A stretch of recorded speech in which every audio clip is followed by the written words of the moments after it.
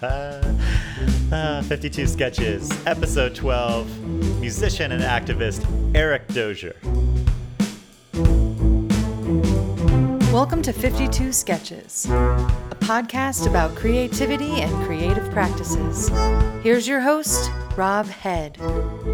Welcome to the 52 Sketches podcast. I am your host, Rob Head. We are here again to talk about living a creative life. Creative practices, habits, strategies for making the world a more wonderful, more beautiful place. Today, we are delighted to be speaking with Eric Dozier, musician, recording artist, songwriter, choir director, and race unity activist. He describes himself as a cultural activist, anti-racism educator, and itinerant blues preacher, leveraging the power of music to promote healing, justice, and racial reconciliation. He has served as the musical director for the world-famous Harlem Gospel Choir, the award-winning Children's Theater Company of New York City, and has been a featured artist at the United Nations.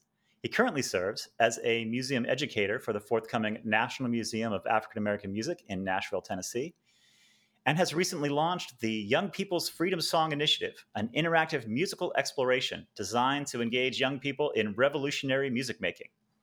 He is a graduate of Duke University and Duke Divinity School and is currently pursuing a doctorate at the University of Tasmania, researching the effects of Black gospel music on communities outside of the Black church. So welcome, Eric Dozier. Hey, how y'all doing? It's been great. It's great. So good to have you on the podcast. So just want to check in. How's the pandemic treating you? How's the family? Everybody surviving? I love questions like that. How's the pandemic treating you? Yeah, it's a risky thing, because a lot of us have lost people, and it's tough. Yeah. Well, we've had our share of loss, like most folks, but we're making our way through it as a family has to do, and it's crazy times. Mm-hmm. But when I think about all of this, this too shall pass. And it reminds me of this old spiritual that we used to sing in at our church. The storm is passing over, hallelujah. So I think hopefully we're coming out on the other end of that. But I always tell people to just keep singing through it. We'll make our way. Yeah. Describing it as a storm really helps me frame it with a little bit of maybe there's a silver lining on those clouds somewhere. Right. So I want to back up to your childhood and you're growing up. You mentioned coming up in the church, and tell us about where you're from and how you came up and how did you get into a creative life? Was that just part of your existence, or how did that all happen? Yeah, so I grew up in a small rural town in Tennessee by the name of Bakewell. Tennessee. Southeast Tennessee. I'm a country boy. I grew up in the country, and we hear that. yeah. And so, as far as like my creative life beginning, I can't really. It's hard to say when it started because I'd always been surrounded by music. I'll often say that I was. I took my first degree from the Conservatorium of Black Religion and Rhythm, which was the Mount Annie Baptist Church. Mm-hmm. And so, my family is really responsible for my early kind of patchwork music education, which consisted of, playing the piano at that church from probably 5 years old until I left Bakewell, but also being able to, come home. And my dad had he played all kind of music. I remember listening to Memphis Slim play the piano, and that was kind of my first introduction to, wow, what in the world is that instrument? And then, my parents eventually bought me a little plastic piano. And so they would put that Memphis Slim record, Broadway Boogie, on. and I would just... And I would hit it, man. I would just get on that piano. It was like, it was like just hitting the on button, and I would be banging on that piano. And then one day, I look out our window, and my dad is coming up the driveway with my grandfather's truck, and there's a piano strapped to the back. Like a real one, right? What So a gift. I'm looking at this piano. He gets it into the house, and then he sits down and starts playing. That's the first time I had seen him. I didn't even know he played the piano, right? Right. And so I just used to watch his hands and just do what he did. And he played blues, gospel blues is what he played. And that's kind of how the piano started. And and then for many years I just I directed a choir, worked with my mom who was the choir director, and that's kind of how I got it. Like, I don't really have a formal music education. Yeah, I mean, but and it's funny, like when I describe the Black church as a conservatorium, people kind of look at me like, but I mean, listen. That institution produced Marvin Gaye, Ray Charles, Stevie Wonder, Aretha Franklin, Gladys Knight, Whitney Houston, Cissy Houston, Donny Hathaway, Billy Preston. I mean, you name it. Like how many other conservatoriums or conservatories can say that they've produced that many genre-defining artists? And then and then literally on the other end of the spectrum, you had people like Paul Robeson, Jesse Norman, Kathleen Battle, Ciceretta Jones.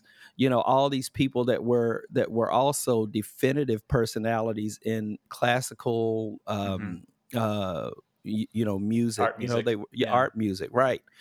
Fisk Jubilee singers, all of the HBCU quartet groups, the Golden Gate Quartet, Sam Cooke. I mean, like, come on. and so it's a proven methodology, let's say. Yeah, I mean it really is, and says a lot about a theory of music that really has been able to incorporate different styles and genres.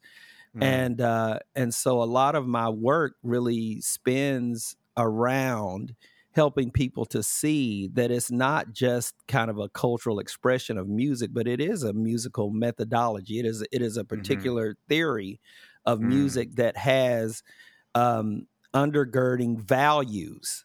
And my contention is when we can actually bring these values to bear in multicultural gatherings and situations, that is the value system that we need to bring the world to a deeper recognition of the oneness of humanity.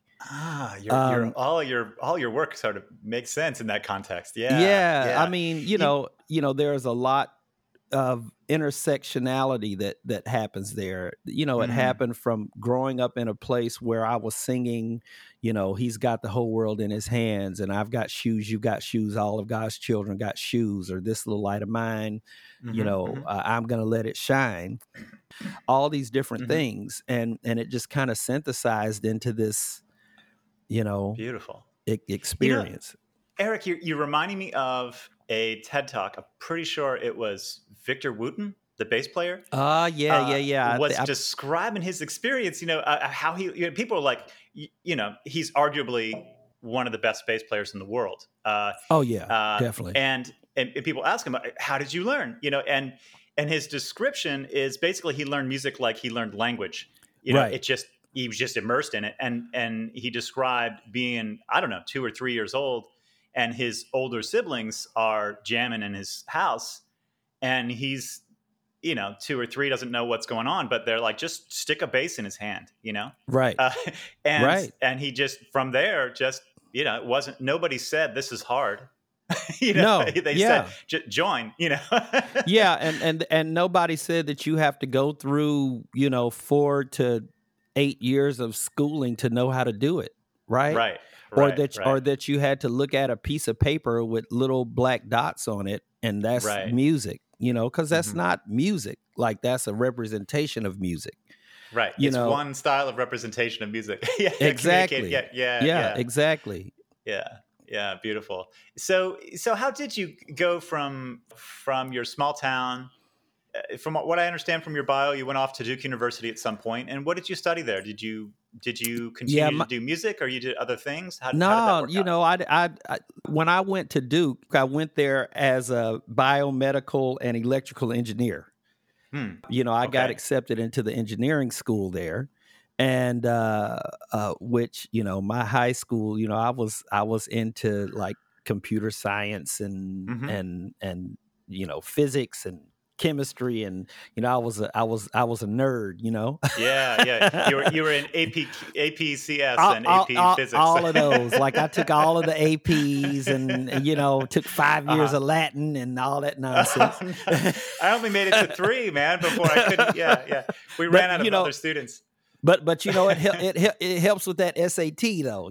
So Oh yeah, yeah, yeah, for sure. but And then they notice at Duke. oh yeah, no, definitely. And so, like I went there as an engineering student, Hmm. and just, I just kind of felt like, wow, that's a lot of time in front of screens and working with numbers, and that I preferred to just do something that was more akin to um you know community, and so Mm. I switched my major to public policy, with a Okay. focus on youth, race, and education, Mm. and then also took some religion and theology classes and African American history classes along the way, and Okay. end up graduating with that degree, and went on to the divinity school at Duke, and Mm. did a master's in theological studies, which focused on comparative religions. I actually wrote my master's thesis on the rise of Islam in America, Hmm. and it was interesting, like writing that as a Baha'i in a Methodist divinity school, I always kept doing my music. So throughout my time at Duke, I was the musical director for the Modern Black Mass Choir at Duke University, Okay. and Modern uh, Black Mass Choir. yeah, Okay. and so So that was we like Sunday services. well, now we did things all over the city, and Oh, I see. Okay. which eventually led to us getting a grant from the president of the university to go to the Czech Republic, after kind of after everything over there kind of opened up, like in the 90s. Hmm. And Hmm. so that was really an experience that really kind of fortified a particular trajectory for me. Mm. We were there, and we were doing this song that um, my great grandmother taught me. Hold on just a little while longer, everything will be all right. And we were Mm. singing that song in a cathedral in Prague, or it was in Prague, and we were singing this song, and it was all African American choir, Uh-huh. college Uh-huh. kids, Right. and so we sing this song, and the way the song is a really simple song, but Hmm. it says, hold on just a little while longer, everything will be all right. And so we sing this song. This lady comes up, Czech lady comes up, Uh-huh. and didn't speak English, but we had an interpreter there. She Hmm. takes off her rosary and she hands it to me.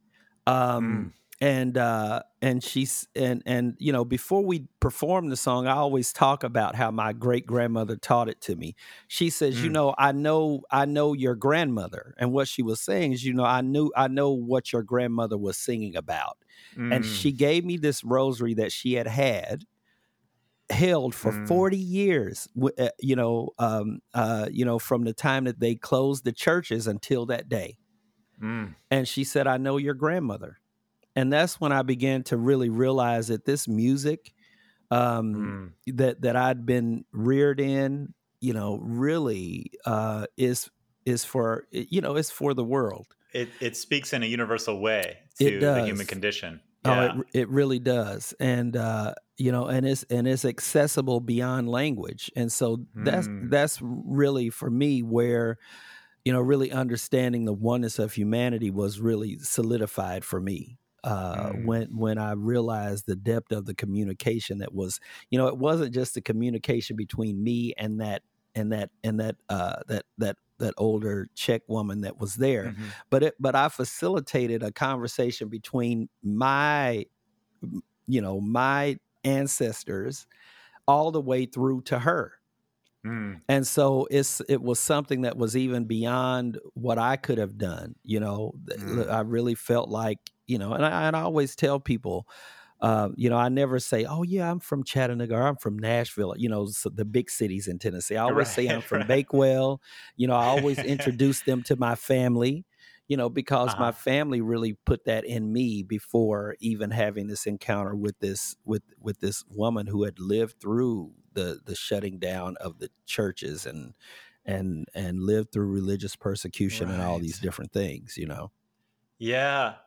Yeah, there's something almost mystical about the power of music from Southeast Tennessee to speak to, a woman in, sort of post, what do they call it? A post Iron Curtain, Post Iron Curtain, yeah. Prague. Yeah. Right. Wow. Right. Yeah. And there was, I can only imagine. I have traveled a little bit in Eastern Europe, and just the collective cultural trauma from that period is, not to mention all the traumas before it, right? Right. Was palpable. Right. And I can imagine how electric, Black gospel music was in that moment. Oh yeah. I mean, they love that music, but I think it was so much more than that. I think that they just resonated with the story. I mean, because it is I liken it to the story of Moses bringing people into the promised land and liberating them from captivity in Egypt. I mean, that if there's any story that is indicative of or that could be referred to as the meta narrative of Black people in America, it would be Go Down Moses, tell old Pharaoh, let my people go. And there are so many people that, because we live in a world that is really fraught with oppression and exploitation and so many things, that there are so many people that resonate with that story. I mean, when you think about even the state of the world right now, the disparities between the wealthy and the poor, and all of the racism, that is manifesting itself globally, as well as locally. I mean, there are so many people that identify with "Let my people go," as opposed to, hey, everything is cool, everything is great. You know what I'm saying? Is fine. And sure. so, and I think that what Black music carries is it just carries this particular balance of joy and pain and hope and despair and, sorrow and jubilation, that it really is more, offers a great descriptor of the human condition. Just does. Yeah. Fantastic. So having had this realization and this sort of epiphany that this music can speak universally, where do you go from there? Like, how did you get from there to, I don't know, the Children's Theater in New York City, or what did you do next? Like, how did you take that realization and turn it into some kind of career? Well, it was funny. Like I moved to South Carolina. Okay. For a while after I graduated from after I finished Duke, and went to work at the Louis Gregory Baha'i Institute. You're our second guest that's done a stint there. Kevin Genus was our first podcast guest, and he spent a year there. Yeah. Oh yeah. Yes. Now, I was down there for quite a bit, helping with some community development type of things. Okay. I started working there, and then after I left there, I went to Columbia, South Carolina. Okay. And I got a job working with the organization Big Brothers Big Sisters. That I'm sure most of your audience has heard of them. And And so my boss comes in one day and she says, "Well, Eric, you look really bored at this job." And I said, "Well, okay." And she just asked me, what I like to do more with my music and the agency, because one of the issues that these agencies, like these matching agencies have a lot of times is when everybody wants a younger kid. Hmm. And the teenagers, if they come into the system too late, they kind of they don't get paired as easily as a younger child would get Right. paired. And Yeah. so Okay. she asked me if I would like to do something with my music. This is sort of in the tween ages, or Yeah, what? yeah. Well, Yeah. it was, these were teenagers. I would say anywhere from, you know, probably 13 to 17 or 18, like, Okay. junior high school kids. Hmm. Hmm. And after that, I said, "Well, sure." And so we wrote a grant to do this thing called the Dream Builders Club, and we took the older kids and gathered them and helped them write music and put together a musical that was a composite sketch, a creative composite sketch of their lives that was centered around four kids, and so all of their stories were incorporated Mm. and made a part of the lives of these four kids that were on this journey growing up. And we Mm. helped them. We composed original music. They did choreography. They developed the script, and with the help of myself and another colleague who was a more theatrical person, a theater Okay. person. Uh-huh. And then it just kind of started from there. And after that, I partnered with a couple of friends of mine, Carol Williams and Dilcy Davis, Okay. uh, to start One Human Family music workshops, and which is a national choir chapter organization that uses these forms of African American choral music to facilitate frank and honest conversations about race in America. Mm. And so we started that organization, and it grew, and we took a couple of international trips to Europe, and then I Mm. ended up as that organization was evolving, ended up going to New York after meeting Mayor Mansouri, who started the Children's Theater Company, and that's ended up going there to work with them. Okay. Got an offer to work with the Harlem Gospel Choir. Um, and it just kind of blossomed from there, from Wow. my boss at Big Brothers Big Sisters saying, "Well, maybe you should try to do something more with your music." And what it did is it actually gave me an incubator to explore ways to bring my Your creative gifts to side, the my music, yeah. my gifts to bear on Yeah. racism in America, which eventually grew into kind of a career doing that. Right. Right. Well, so So you those know two what? things are By the sort of way, inextricable. Yeah. Okay. my Go ahead. some folks have come in.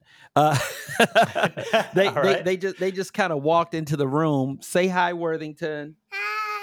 That's my Hello. daughter, and my wife is Beautiful. here. And they asked me to pop in and do something, and we're at the Baha'i school that is happening in with the kids in Nashville. We can't let go of Nashville, but would you mind if we shared a little song with you all really quickly? That sounds great. Don't let us interrupt that. Yeah. Okay, so let me see here. Let me turn this. So this is a song, just so that this also kind of ties into what I said earlier about growing up and in Bakewell. One of the first songs that you learn growing up in African American church is "Jesus Loves the Little Children," and so I want to share that with you all, and we'll see what happens. Okay, you ready, Worthington?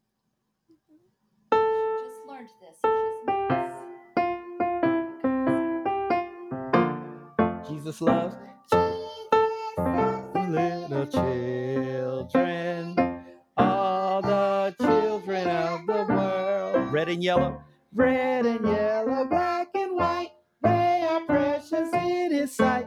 Jesus loves the little children of the world. One more time. Jesus loves the little children, all the children of the world. Red and yellow, black and white, they are precious in His sight. Jesus loves the little children of the world. There you go. That's a little bit. Yeah. Oh, beautiful. Yeah. But that's Eric, my little girl Worthington, and she beautiful. sings quite a bit with me. How old is Worthington? She is 8. Oh, beautiful. Yeah. That's such a great age. It's like there's a sense of like a maturing mind, while they're still like super playful as children, right. It's right. really I know. fascinating. Yeah. So we go out and, we ride bikes and play quite a bit. And then I have her, I've been doing a lot of consulting work lately with corporations, companies around diversity, equity, and inclusion. And so I always kind of have her pop in because I integrate music heavily into that work as well. And so as a surprise guest, I always bring her in to help me kind of demonstrate how, really how you imprint these values on children, because she could be listening to any kind of music. But like I teach her freedom songs. I teach her songs by Marvin Gaye and Stevie Wonder and all these, all of these artists, these cultural activists and creative philosophers. And that's how she learns. She learns that, through that medium. So, and folks are always surprised, when she comes into the room, and she also kind of shares, I give her opportunity to share what those songs mean to her, just to show, you can start to imprint these things on your children early as well. Because see, this is the thing. These children that we're looking at right now, as the song says, red and yellow, black and white, these are the children that end up growing up managing these corporations, sitting in positions of leadership. And if they haven't really been engaged in thinking about these particular issues, then when they're 45, 50 years old running this corporation, and you say, well, hey, our corporation is not diverse enough, we need to do something about, they're starting from scratch. They're stymied. They're like, yeah. So what do you expect? We haven't had a conversation with our children about this. With our kids, it's not in the schools. The only place that they can really have it is in the home. Yeah. And then we expect them to be just, and we expect them to be equitable, and we expect them to promote diversity when they haven't had a conversation about it all of their lives. They're living in segregated communities, and have a very segregated cultural experience. So yeah. Eric, a couple of things on my mind. Well, one is a couple of weeks ago in a presentation you gave, you said something that really touched me, which was that the Spirit doesn't descend without song. Yeah. And, I think about that a lot with, in my professional life, there's such a sort of a dearth of, of any kind of like, it's almost like the humanity is drained out of us when we walk into the office, and it's painful. Right. And, so the power of using music as a way to get through some of these ideas that are, it's hard to have just a straight up, intellectual mind to mind. You can't have a change of heart talking to somebody's mind. Right. Right. And, so that really touched me. So the other thing is I want to just tell you how touching it is to have, an artist who has performed all over the world and been on stage with, whoever, Nelson Mandela, and then, sings for her daughter's, Sunday school class or whatever. It's beautiful. It's beautiful to see music that's so integrated into life instead of being sort of put into a box or on a pedestal, Right. Right. Well, I Yeah. mean, you know what, man, that was a thing. I think, again, I attribute my growing up in Bakewell and in that incubator, man, because, Mm, my mom always told me, the message that I got from my folks about music is that, son, make your music, make sure your music is useful for the community. mm, It yeah. wasn't go out and be a star and make money from doing this and that. It was always, what can the community do with your music? Mm, yeah. And so much of who I am, we're taught this kind of rugged individualism in the United Yeah. States, Yep. particularly, Yep. as if we can actually live isolated from everything else around us. Like, it's just, I mean, it's utterly impossible to do that. And Right. so whatever experiences we have, really go to shape who we are and who we will become. And I Mm, think that the test is to really become aware of how those things shape us and really take on our own agency in, okay, so now I know this is where I came from and these are the things that have manifested in me thus far. Now, how can I begin to shape those things myself? yeah. Um, Yeah. and Eric, I want to yeah, ask you about your particular background is probably unique among the folks that we've talked with on the podcast so far, in the sense that you sort of grew up immersed in your art, and I don't know that you see it as a separate thing from your daily life, but right. do you have, regular practices, daily practices, maybe? Like, how do you care for yourself, your voice, your creativity? Are there things that you feel like you need to do or have in your life so that you can, have the creative freedom to feel like, hey, I'm going to write a new piece, or, I'm going to, Yeah. Well, go out there in front of a choir and direct them. And, like, how do you keep yourself in a place where you feel like, yeah, I can do this yeah, creatively? that's, that I think that for me, that I always kind of have been hard on myself about not keeping a regular routine Mm, as far as my music is concerned. mhm. What I do on a consistent basis is that, I may not rehearse on a consistent basis, but I am performing on a consistent basis. I mean, even since the pandemic, man, I think I've performed more this year, through through Zoom and these different calls and in front of so many different people. And so Mhm. that kind of helps me kind of stay current and keeps the chops up. But one of the things that I have consistently done is I'm constantly observing the world around me and studying Mm, and trying to um, keep myself in tune with the spirit of the age. yeah. And that's through my faith. I've been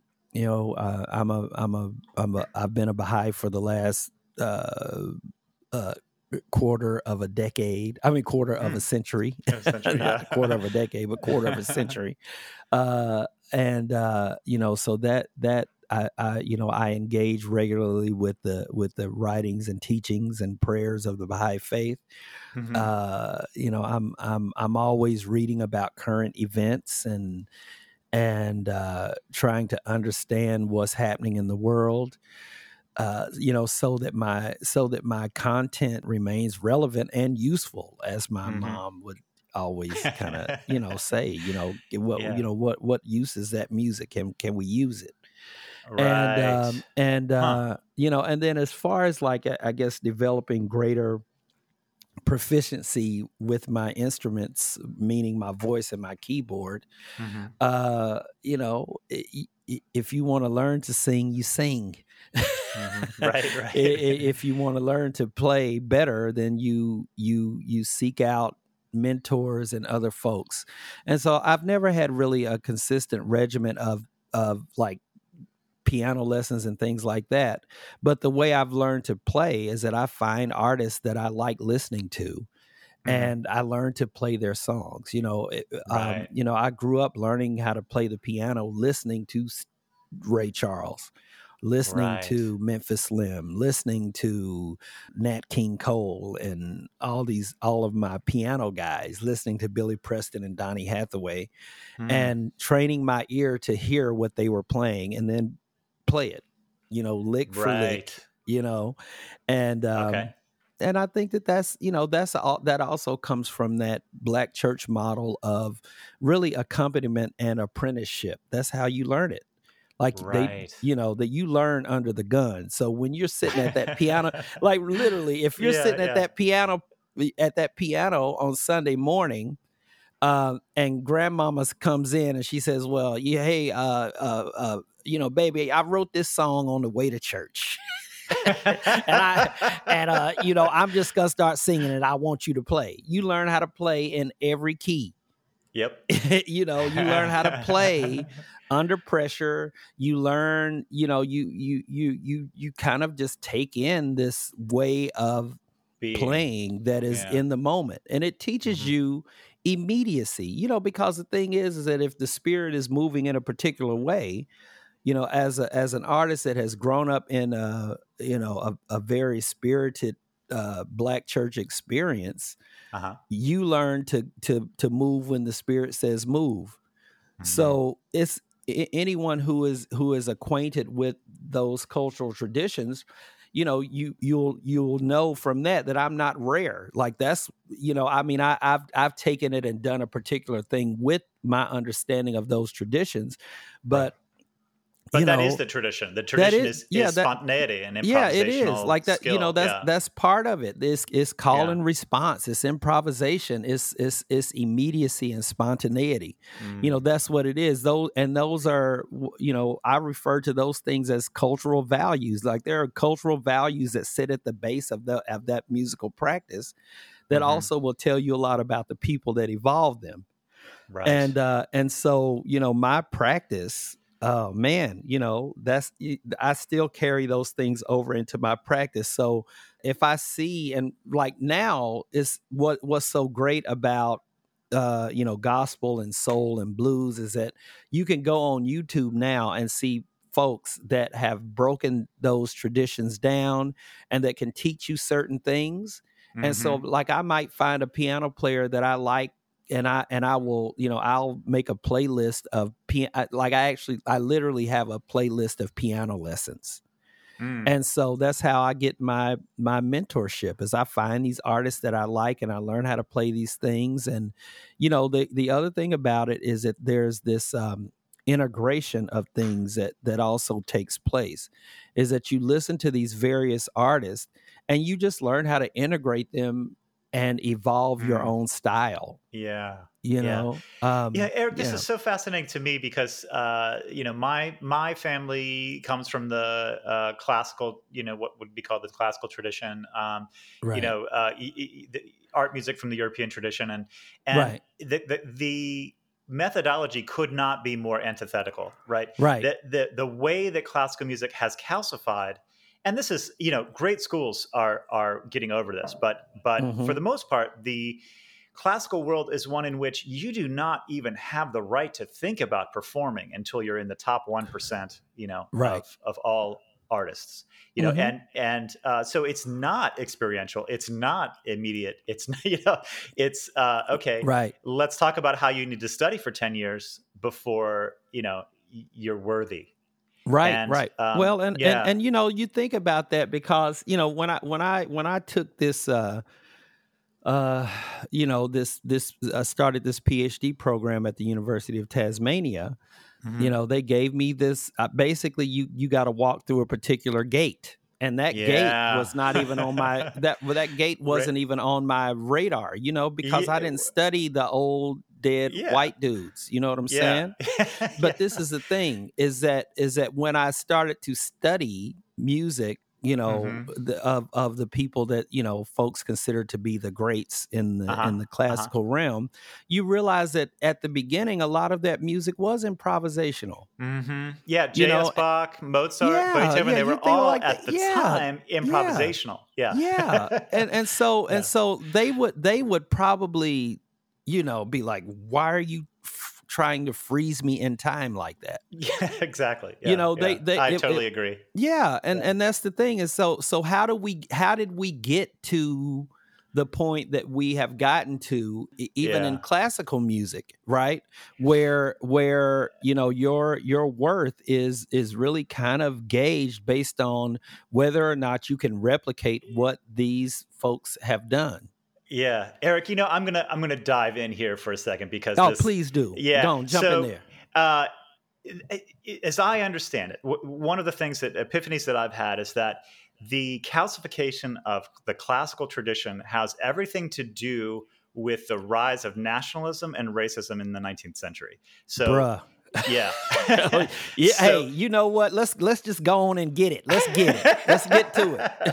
So, there's this notion, and Wagner might be the poster child of this, but there's this notion of the supremacy of the German tradition. So Austrian music, meaning Mozart, Beethoven, Haydn, and everybody before and after. And then, even within Europe, there was this notion that German music was superior to French music and English music and Italian music. It was more serious and more moral and more correct and more right. And the rise, and of course, every nation had their own flavor of why theirs was superior, but the Germans really, really took it to the next level. And, it really ties into disasters of the early 20th century. All of this philosophical idea that there's a racial component to like human greatness really is tied in with this idea that we need to, lionize a certain period of German music and say, this is the pinnacle of music. This is the pinnacle of human achievement. This is the best that can ever be. Right. And disaster ensues, from there. Well, I mean, I think that you're absolutely correct. Now, when you think about what white supremacy is, white supremacy is a philosophy that says that everything that emanates from people who have been racialized as white, because there is no one place that white people come from. Right. Just like there is no one place that black and brown people come from. Europe, Asia, and Africa that's one landmass. So if you wanted to, you could walk from the tip of Africa to China. You could get there by foot. And if you wanted to swim from Africa to Europe, it's 11 miles across the Straits of Gibraltar, right? So who's to say, what belongs to who? When we know that the Moors were in Spain for over 700 years. When they were responsible for preserving, the ancient Greek and Roman text and all these different things when the Western church was burning books and killing people. Yep. Well, that's a great example because, Spanish music in the classical tradition, Spanish music is sort of shoved aside as, they were obsessed with like stringed instruments and, lutes and guitars and whatever. It's sort of a side note. Well, it is. And then when you think about also, if you have groups of people that, essentially, came from the western coast of Africa, northwestern coast of Africa into Europe and really brought light to the dark ages, the dark ages.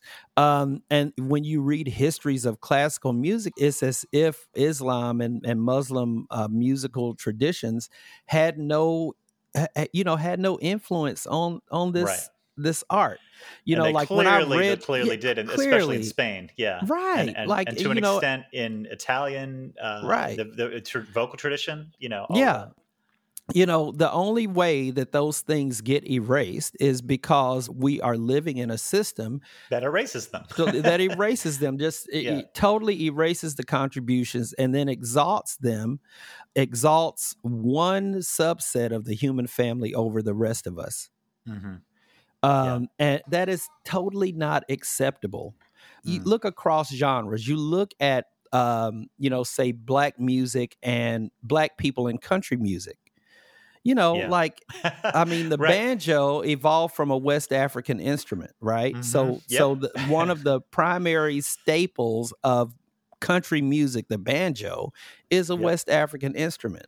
So Mhm. how can you even come to the conclusion that black people had no part in the evolution of that music, when we even know that country music evolved from, a lot of it kind of evolved from these, black string bands that were traveling around the Yeah. South, all Yeah. over Texas, And Tennessee. as recently as right now, this Yeah, year, yeah, anytime a black artist makes waves in the country music world, people are freaking out about it. Like it's yeah. this, I mean, like that music aberration, doesn't. Yeah, like that doesn't belong to us too, right? Right, right, right. When Well, we yeah, when yeah, and that's the thing, is that we have to figure out a way to kind of break out of this particular way of racially reasoning about things, yeah. but also realize that, how do you do that but still acknowledge the fact that we still live in a global racial hierarchy, Hmm. because you Yeah, can't separate that way of even a historical read of classical music from hmm. colonialism and imperialism.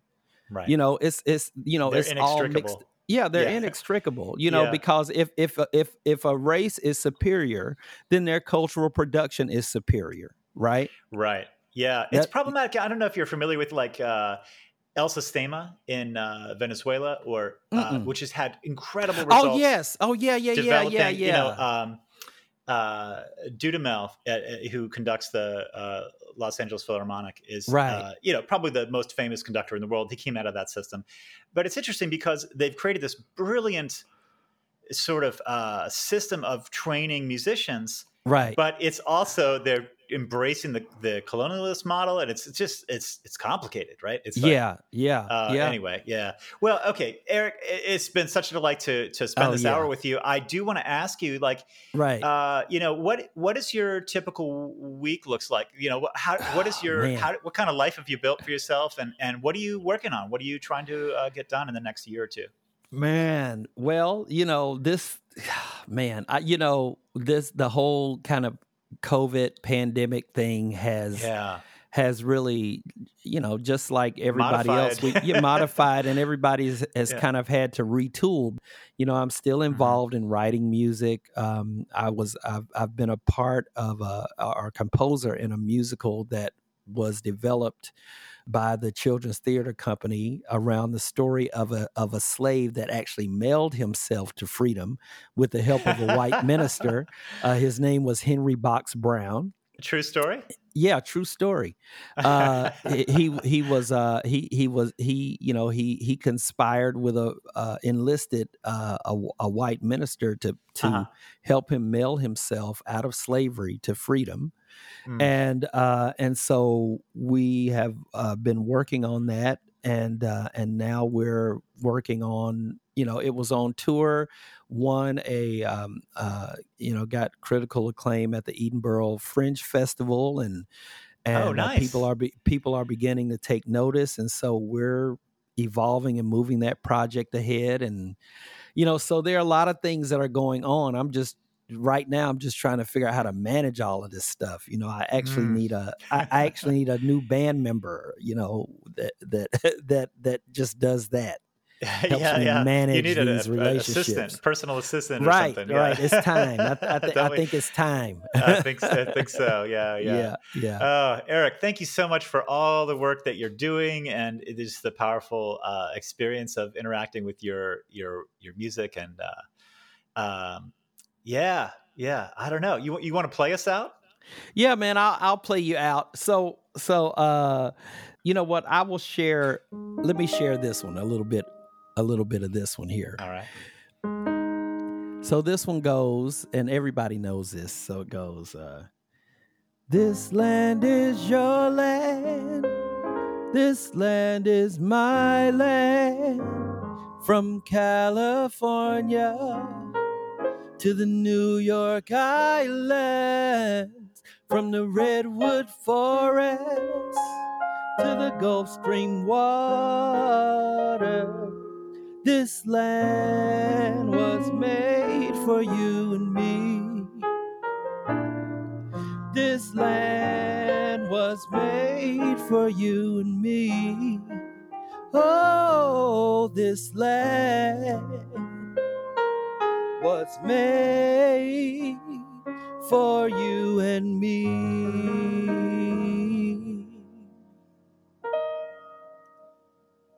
There you go. Thank you so much. All right. Well, I hope you have a wonderful week, and I hope your work continues to go splendidly. Thank you, brother. Thank you. And thank you for having me, man. This is Oh, you're so welcome. Yeah. lovely. All right.